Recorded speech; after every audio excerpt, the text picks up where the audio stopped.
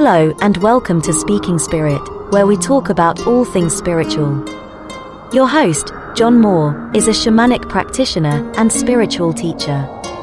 And now, here's John.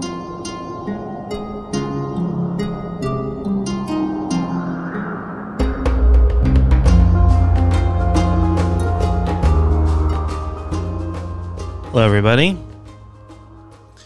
As I record this, it is February 22nd, 2021. Yesterday happened to be my birthday, and I don't make a huge deal out of birthdays. I haven't since I was younger, but I will take some time to celebrate with family. I made another lap around the sun. It's been quite a year, right? 2020 to 2021 has been quite a year personally and on the global scale and all of these things. It makes me really, really grateful for what I have. And yesterday I spent the day with my daughters, my twin daughters, and my girlfriend, and we had a wonderful meal together, and, it just made me feel full of life. And I think that's what birthdays should do, what celebrations should do.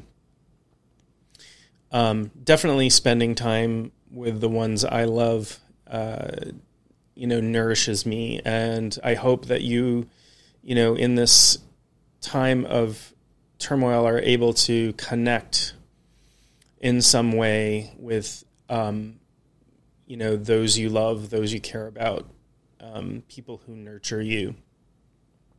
I think it's important to pay attention to relationships that are nurturing, and equally important to pay attention to those that are not, maybe, and work to either adjust them or cut them off or what have you. But do what's healthy and right and life-fulfilling and good for you. So I think it was, it's an appropriate topic today. Today, the topic, I'm going to talk about miracles today. I'm going to talk about them, I hope, from a somewhat unique perspective, right? I'm going to talk about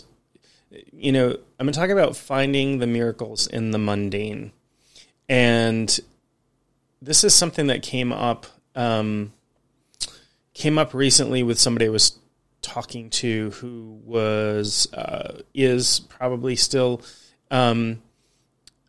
using plant medicine, hallucinogenic chemicals to have spiritual experiences. And I'm certainly not going to cast judgment on that. I'm not going to say whether that's bad or good. That's something that is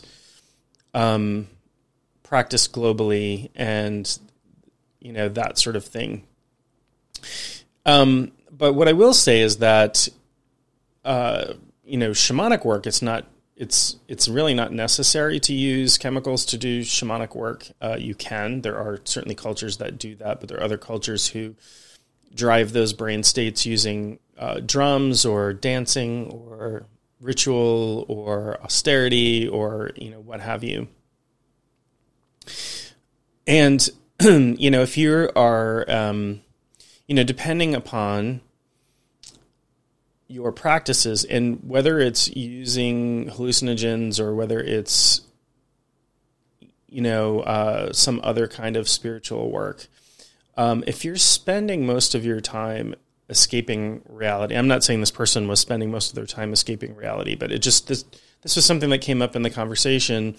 If you are spending time escaping quote unquote reality, what we call ordinary reality, your ordinary waking state, and you're, constantly having to walk around in a state of bliss, it can be very ungrounding for one, right? We all know those people we talk about who have, quote unquote, their heads in the clouds, walking around dissociated, not really paying attention to the world around them. But more importantly, I think when this is the case, you are missing so much of the world. And I understand that sometimes we have this huge negative bias, and we can look out at the world and see everything that's wrong with it, right? We can look at the poverty and the crime and the disease and all of these things, and the problems with the environment. We can look at all that stuff, and it can be overwhelming. It can be depressing. It can create anxiety, all of those things. But I am here to tell you that there is, no matter all of this stuff that's going on, there is still beauty in the world. There's still spirit that can be experienced firsthand by paying attention to your senses in ordinary reality, to looking at a grain of sand or a mountain or even another person.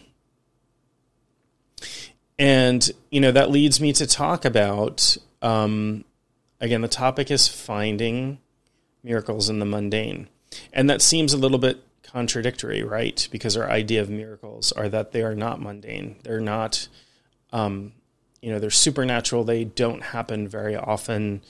That sort of thing. I think that feeling is fallacious, and I'm going to talk about it in a few ways, but I want to give you, per usual, when I talk about an important word, a word like miracle or a word like initiation or a word like spirit, I want to define the terms, and not just because I'm being, a nerdy bookworm or, I'm trying to control the conversation or control the definitions that you think about, but I want you to understand what I am talking about. I want you to understand what my intention is when I speak about miracles. And I can't really do that if you have a vastly different definition of the word miracle than I do.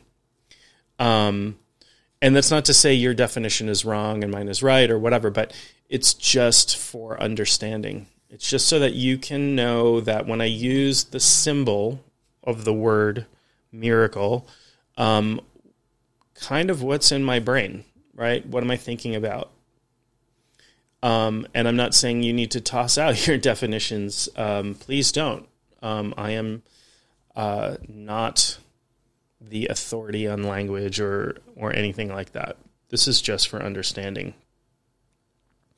So when I look to the dictionary in my phone, the word miracle has a few definitions, some of which I like and some of which, some parts I don't necessarily agree with. But the first one is a surprising and welcome event that is not explicable by natural or scientific laws and is therefore considered to be the work of a divine agency. So in other words, something happens and it's surprising and it's welcome and it is a god or the god or something along those lines doing something, and there is no scientific explanation for what's happening. The next one is, and I'll read three of these. The next one is a highly improbable or extraordinary event, development, or accomplishment that brings very welcome circumstances or very welcome consequences. Sorry. So something that is unlikely to happen but happens anyway, like somebody recovers from an illness that they thought was, and this definition removes the divine aspect from the miracle. And so the last one, and this is sort of a commercial definition, I guess, is an amazing product or achievement or an outstanding example of something. And, when I read this definition, I think of those, television commercials for laundry soap, which, people are like, oh, it's a miracle. I got the stains out of my shirt. So, I guess so. That's a little funny to me, but that's what that brings to mind. So let's sort through these a little bit from my perspective, right? So from my perspective, our reality, the things that we experience as being outside, ordinary reality, things we experience as being outside ourselves, that sort of thing, that's all constructed in our consciousness, right? Your experience of reality, whatever the reality of the world is, everything you experience, touch, sight, sound, taste, smell, all of that, even internal stuff, thoughts, feelings, by definition, you experience all of that inside your consciousness, right? Things that are outside of your consciousness, you have no experience of. What this means to me is that the entire universe, as you experience it, from the things that you are touching right now, to the sound of my voice, to the thoughts you're having, all of that is constructed. All of that is built inside your consciousness, right? What we see, I'm looking at, what am I looking at? I'm looking at a bottle right now that is, it's a pretty orange bottle that's full of Italian blood orange soda, right? It looks delicious. I haven't tried it, but I'm not, when I talk about seeing, there's two parts of that, right? My sense organs, my eyes, receive light that bounces off or is transmitted through this object, hits the back of my retinas, it produces an electrical signal that goes into the parts of my brain, and I experience the image of this bottle, this orange bottle. Okay? I'm not having a direct experience of the orange bottle because it is, gone through all of these layers of translation, right? It's gone through, from just photons bouncing off the bottle into my eyes, and then my eyes turning, my retinas turning that into a signal, the signal going into the back of my brain, and I have no idea. I couldn't tell you. I'm sure there are, neuroscientists out there who could explain how sight is decoded in the brain. But I'll get on to why we can't ever really describe consciousness and a conscious experience in a minute. But so my brain is constructing inside my consciousness somewhere. It might be my brain, it might not be my brain, is constructing the image of this bottle, right? And one level deeper than that, one level beyond that, beyond the fact that there is this constructed image in my consciousness of this thing that I'm looking at, is that I'm actually having a subjective experience of this bottle. I'm experiencing it. And this is a little bit harder to describe, right? It's that I'm aware of it at an experiential level. That's different than if I point a camera at this bottle and it receives light waves and it transforms that into a computer, for example, as a series of ones and zeros, and the computer could reconstruct the image. But the computer isn't aware. I don't care how smart your computer is. I don't care if your computer can pass the Turing test or pretend it is self-aware or, process natural language or even mimic emotions. The computer is not having a subjective experience of reality. I'm not experiencing a constructed experience of reality. Not having an experience. A computer can process bits and bytes, but it can't experience in the way we can. We can see things, we can hear things, we can feel our emotions, we can sense our thoughts, however those come to you. Sometimes, maybe pictures or sounds or maybe just an impression of something. So the reality, all of the reality that you experience, and this is nothing new. Philosophers have been talking about this for a really, really long time. I was going to say a million years, but we didn't have philosophers a million years ago. I don't think anyway. But a very long time, philosophers have been talking about this. The Matrix is a little bit of a movie about this, right? Where that's the whole head in a bottle kind of thing. If it's about the nature of reality and how it can be completely constructed, although that was sort of mechanical, feeding sensory information into, somebody's brain directly. But again, even that does not explain the subjective experience of reality that you're having right now, right? It does not explain how you have the experience of what you're looking at.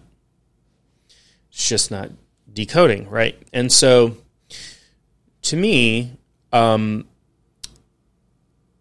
this experience, this subjective experience, is a part of our divinity. It's a part of our divine nature, right? When you think about what the ideas of God or gods or whatever, they are creators, right? If you come from even if you're an atheist, you can understand that in the world's religious and spiritual stories that it is divine, some divine power that creates the universe. So what does that mean for your consciousness, where your, some part of you, we call your consciousness, is essentially constructing your entire world for you?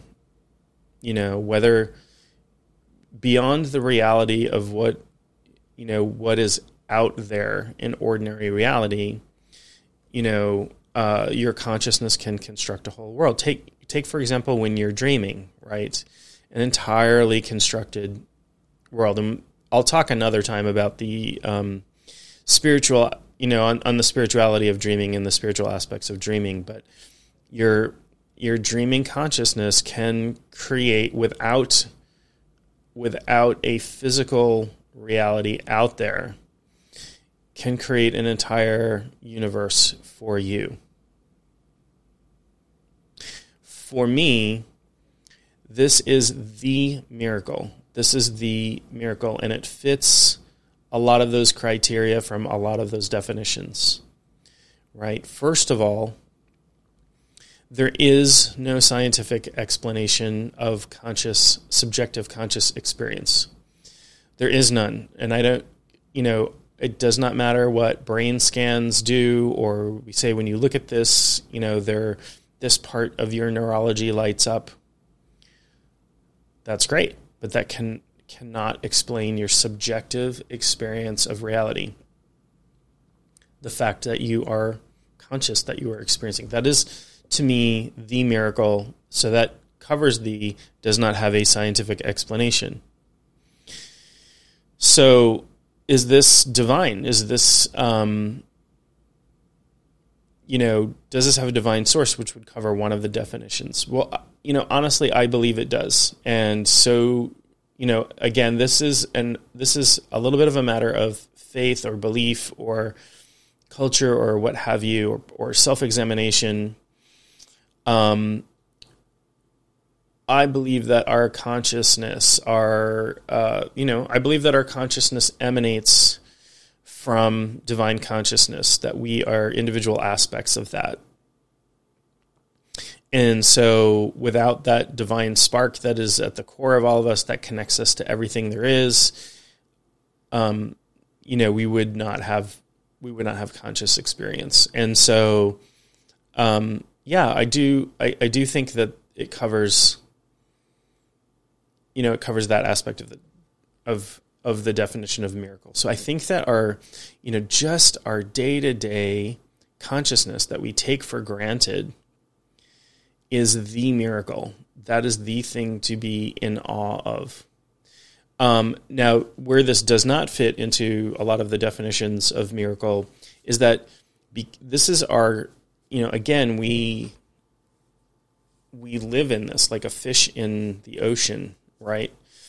We live in our field of consciousness all the time. Even when we think we're unconscious, there's still, even when you're in a dead sleep, there's some part of you paying attention because your fire alarm could wake you up, or, a loved one could wake you up from that. So there's some part of your consciousness that's still paying attention. And I won't go into, the whole, what if somebody's in a coma, or that's kind of a rat hole. I'm just saying, if you're listening to this, if you have an experience of reality, even though you experience it out there, right, outside of yourself, it's all actually happening inside of you, inside of your consciousness, not inside your body, right? Not inside of you that, my body encompasses the entire universe, although that is an interesting meditation I recommend practicing sometime. But that everything you experience is happening in consciousness. And does consciousness live in the brain? That's a big question scientists and philosophers have tried to answer for a long time. My thought is I don't think so. I don't think consciousness itself lives in the brain. I think the brain is a receiver of consciousness. I think we live in a field of consciousness. I think as science finds out more, we find out that some parts of consciousness are what we call non-local, meaning they happen when we aren't in direct connection to things. There's lots of anomalous stuff about non-local consciousness. There's plenty of research out there. I think that even when we look into the body, we find neural peptides in every cell of the body. I think the human gut has been called the second brain recently by science, and that it does do a fair amount of thinking for us. Although maybe not at the level of consciousness, right? But the role of the brain in consciousness is not to be underestimated. But it's also not to be overestimated. Okay. And I can tell you as a shamanic practitioner, having, dealt with, departed spirits and that sort of thing, that consciousness exists after physical death. It exists before physical life. It exists after physical death. The amount of time you spend in a body is relatively short compared to existence as a whole. Although time starts to break down once you don't have a body. Time, as it turns out, our experience of time is very closely tied to our bodies, and that makes sense because we have to do things like eat and sleep and that sort of thing, right? Eat, sleep, and go to the bathroom. And those are important biological activities governed a little bit by our experience of time. So just to recap, my proposition then is that consciousness, your subjective experience of consciousness, of reality, that is the miracle. But what I promised you was today to talk about the miracles of the mundane. And in a way, again, like we're swimming around in consciousness all the time. And so this is our everyday reality, and it might not feel so miraculous. But if you stop to appreciate for a moment, you will understand what an amazing thing your consciousness is. It's a little bit hard when you take the perspective of all of this stuff is happening externally, right? But I want to give you some things that you can do to have this experience of how just amazingly miraculous and fantastic and wonderful, beyond all belief, that your consciousness is, that your subjective experience of consciousness is. So I love music, for example. My daughters and I share a lot of playlists online. before the pandemic, I loved going to listen to live music, and sometimes I'll listen to live music online. And I have lots of friends who are musicians, and I grew up in a somewhat musical family, and lots of my family members play music, and I played music as a kid, and so music's very important to me, right? And when I think about my experience of music and how moving it can be for me, how emotional music can be for me, music has the ability to, really change our experience of everything. It's why, we play music when we are in church or temple, and we pray. We sing when we celebrate birthdays or weddings or what have you. We listen to music to be happy. We listen to music to get over being sad. Music really is this thing that can shape our experience tremendously. And it's a powerful tool. It's a powerful consciousness altering tool. And so when I think about what's happening when I am experiencing music, let's say I'm listening to a symphony over the radio. Let's say there's a symphony in London, England, that is performing or had performed, and even their music was recorded. So these, people with all of these instruments are making little vibrations in the air. It's picked up by recording equipment. In these days, that recording equipment is most likely digital. So that gets transformed into these ones and zeros signals and either stored somewhere or broadcast out over the airwaves. My radio picks that up. A signal. Again, these days it's a digital signal, so it's just a series of ones and zeros. And then my radio translates those ones and zeros into some magnetic impulses, and the magnetic impulses in the speakers vibrate the air, so causes wavy air, essentially. That wavy air causes pressure changes inside my ears. Pressure changes vibrate my eardrum, the tiny bones in my ears, causing, nerve impulses to travel into my brain, into the auditory processing areas of my brain. From all of that, from the ones and zeros and the wavy air and the electronics and the, everything that, and I made that incredibly simple, right? That was really simplified explanation of what actually has to happen. I experience a symphony in my consciousness. I can have the experience, even if I know nothing about music, even if I have never heard those instruments before or whatever, I can experience that music in my consciousness. My consciousness can assemble the experience of listening to a symphony from squiggly air, wavy air, pressing up against my eardrums, changing the pressure in my ears, and causing vibrations and electrical signals to happen. Well, that's a pretty significant miracle when you stop and think about it. It's significant that your consciousness can do that. When you think about great composers from the past, Mozart, Beethoven, or whoever is important to you in your culture, these people who wrote these symphonies, who created these things, they're celebrated as miraculous, and they are, and they're creators, and they had to have an amazing level of thought to produce the things that they did.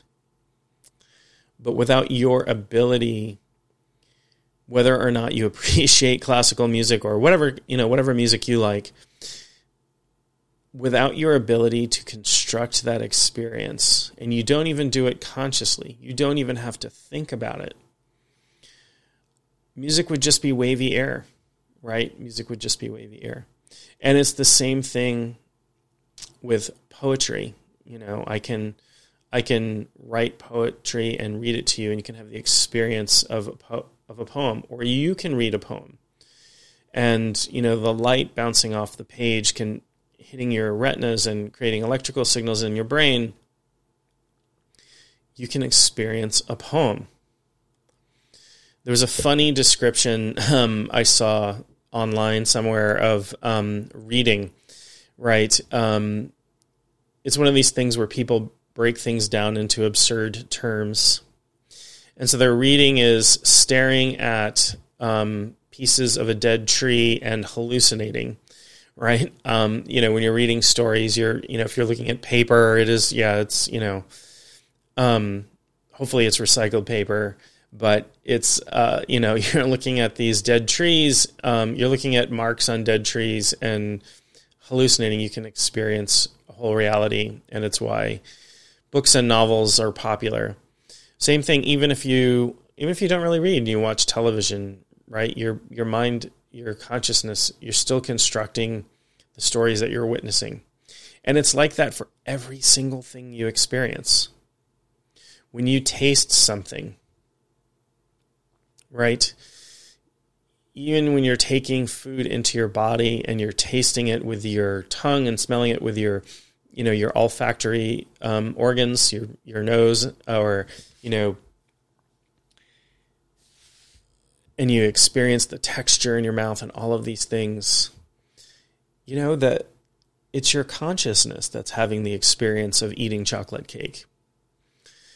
You could break that down ad infinitum. You could talk about the chemicals and the receptors and satiety, how you measure feeling satisfied, and you can break it down into macronutrients and how blood sugar affects your brain, and all of these things. You could break it down ad infinitum to the chemical level, and you can still not account for the subjective experience of eating a piece of chocolate cake. And that's sort of why I call it miracles of the mundane, because we don't often stop and reflect on that. We don't often stop and reflect on just how amazing our experience is. Even if you are subjectively having what you might call a bad experience, a negative experience, right? You see something that horrifies you, you hear something that's unpleasant, or or even just your life circumstances are not great, and maybe you're living in circumstances that are stressful every day, and there's a lot of that in the world. Unfortunately. There's a lot of starvation and natural disasters and all of these things. So even if you're living under those circumstances, or experiencing things that you subjectively determine are unpleasant, or what you don't want, or, that cause a negative emotional reaction for you, you still have the experience that's still occurring in your consciousness. You're still able to be aware of that. And that in itself is a miracle. And that's a miracle that you own, right? Barring somebody killing you or knocking you unconscious, we have sovereignty over our consciousness. We are the ruler. That's not to say, you can bend reality to your will, although you can a little bit. That's magic, not necessarily spirituality, but I guess that is spiritual. Bending reality to your will is, sorcery or magic or that sort of thing. And it's hard. Gosh, it's hard work. If it were easy, we would all be lottery winners, right? We would all be billionaires if bending reality to your will was a really easy thing to do. It's enough then just to experience reality from time to time as constructed, as to understand that the entire world, the entire universe exists inside your consciousness, and that you are the one creating that experience. You are the one, your consciousness, the thing that you are, is what's creating that miracle of subjective experience. I do my best. I forget. I'm living in conditioned human experience myself. I forget. I do not do this all the time, but I have found great benefit over the years from reflecting on that nature of reality as constructed, as miraculous itself, just everything as miraculous. As, when I'm looking at an orange bottle and experiencing that orange bottle, that's both constructed and miraculous. It is coming, the capacity for consciousness is coming from my divine self. And the same is true for you. And I'll let the philosophers argue about what is real, what's actually out there, and how would you know what's actually out there if we're living in the Matrix, if we're plugged into a machine that's feeding us a sense of reality. How would we know? I don't have an answer for that. Clearly that's, where the questions of, the Matrix and philosophers who talk about those things, they can argue about that stuff. And scientists these days are actually looking for evidence that we may be living inside a giant simulation. Can you imagine what would be required to simulate the universe into existence? That should be mind-blowing. And so when you approach the world, when you approach everything as miraculous, as, the experience of everything is miraculous, even those things that we deem unpleasant, bad, we put judgments on them. This hurts, or I have disease, or somebody I love died, or all of these things. It's not to say you should not be experiencing grief or anything that you're experiencing emotion-wise. But even your emotions about that, right? It's, we can talk about the chemicals that allow us to feel certain emotions and the neural pathways and the beliefs and all of those things. We can talk about all of that. But you're still experiencing grief or experiencing feeling sick or experiencing anger or all of those things. Again, that's a miracle. It's a miracle that you can have those experiences. It's a miracle that you can grieve. And those things are part of human life and human existence. They're part of our incarnation on this planet. And a lot of people live their life avoiding these things or, trying to overcome them. And my take is that that's not exactly the right attitude. My experience is to go into them, is to go through them. It's hard. I mean, that's a warrior path, right? Diving deep into your unpleasant feelings, diving deep into grief, diving deep into the parts of your life that you don't particularly care for. That is absolutely a warrior path.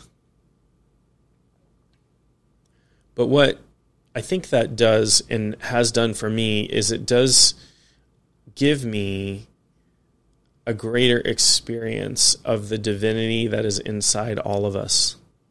That divine spark, the part of us that is connected to everything.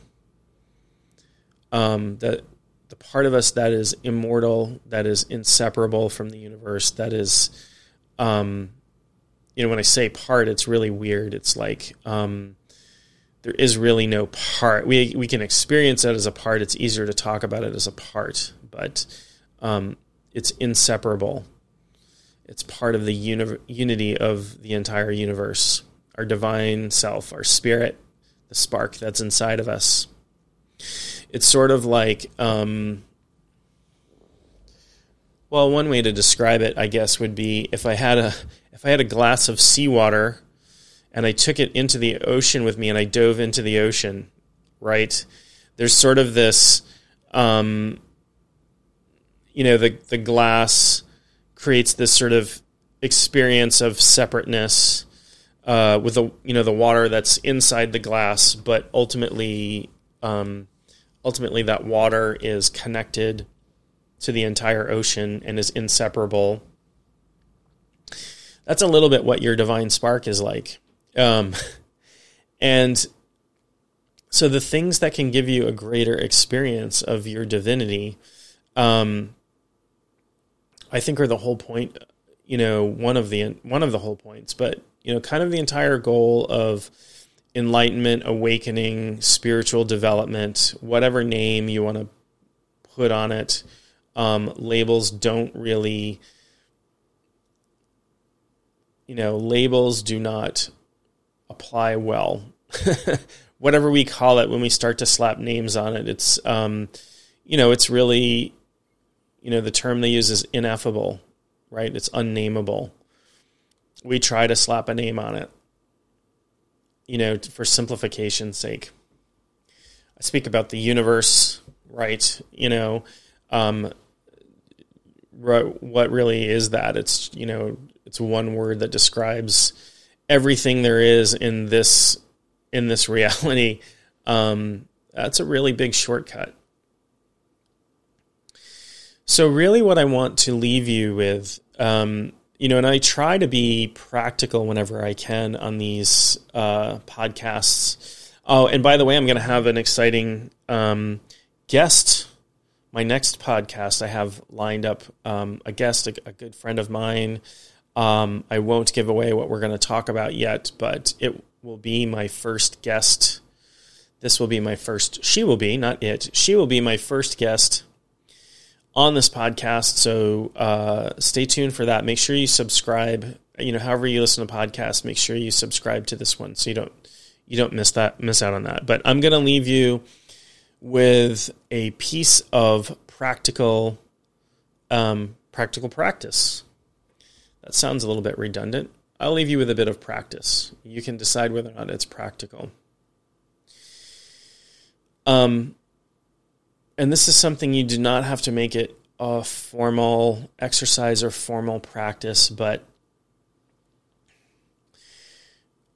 as you're going through your day, today and off into the future, whenever you think about it, take a moment and observe something in your experience. So look at something, touch something, taste something if it's safe to do so, smell something, have a sensory experience of something, or, do all of the above.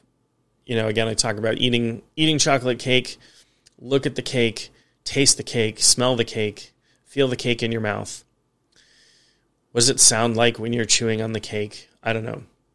But have an experience, take a pause, whatever you're experiencing at the moment, take a pause and just allow the understanding that I am constructing all of this. This, it's not to say there isn't cake out there. It's not to say there isn't cake in the world. But your experience of the cake is being constructed by your consciousness. Just become aware of that. Allow that experience to, allow yourself to feel that experience. What's that like? And,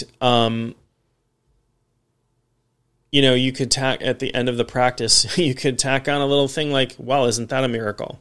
or isn't that miraculous, or what a miracle, or anything that allows you to just appreciate, have the experience of appreciation for taking a moment and realizing that you are existing in a living miracle, which is, we'll use the word consciousness. And again, consciousness is a small word for a really huge topic. So I will leave you for this episode. I sincerely appreciate everybody who listens. One of the things I love to do when I look at the statistics for this podcast is I look at where people are listening to this, and I'm so excited. I'm excited for everybody who's listening, but I'm extra excited about the people outside of the United States, which is my home country, where I'm recording this from. I am really excited to see that. I'm really excited to be able to connect with people in Russia and India and Japan and Nepal and Bangladesh. And I want you to know that I do love and appreciate each and every one of you, just as human beings. Definitely, especially that you're tuning into this podcast and letting me connect to you. It means a lot to me. And I want to make this podcast as useful and lovely and, make your time listening to this worthwhile. I want you to, when you're listening to these things, I want you to learn some stuff or have a realization or, I want to pique your interest in something that maybe you do a little bit more research into. But I want you to find this useful, and I want you to find this time valuable. And I would encourage you to reach out to me through my website if you have any suggestions for topics or things that you'd be interested in me talking about or want to learn more or provide feedback. I do love that. I do love it when people reach out. My website is maineshaman.com. That's MAINESHAMAN.com.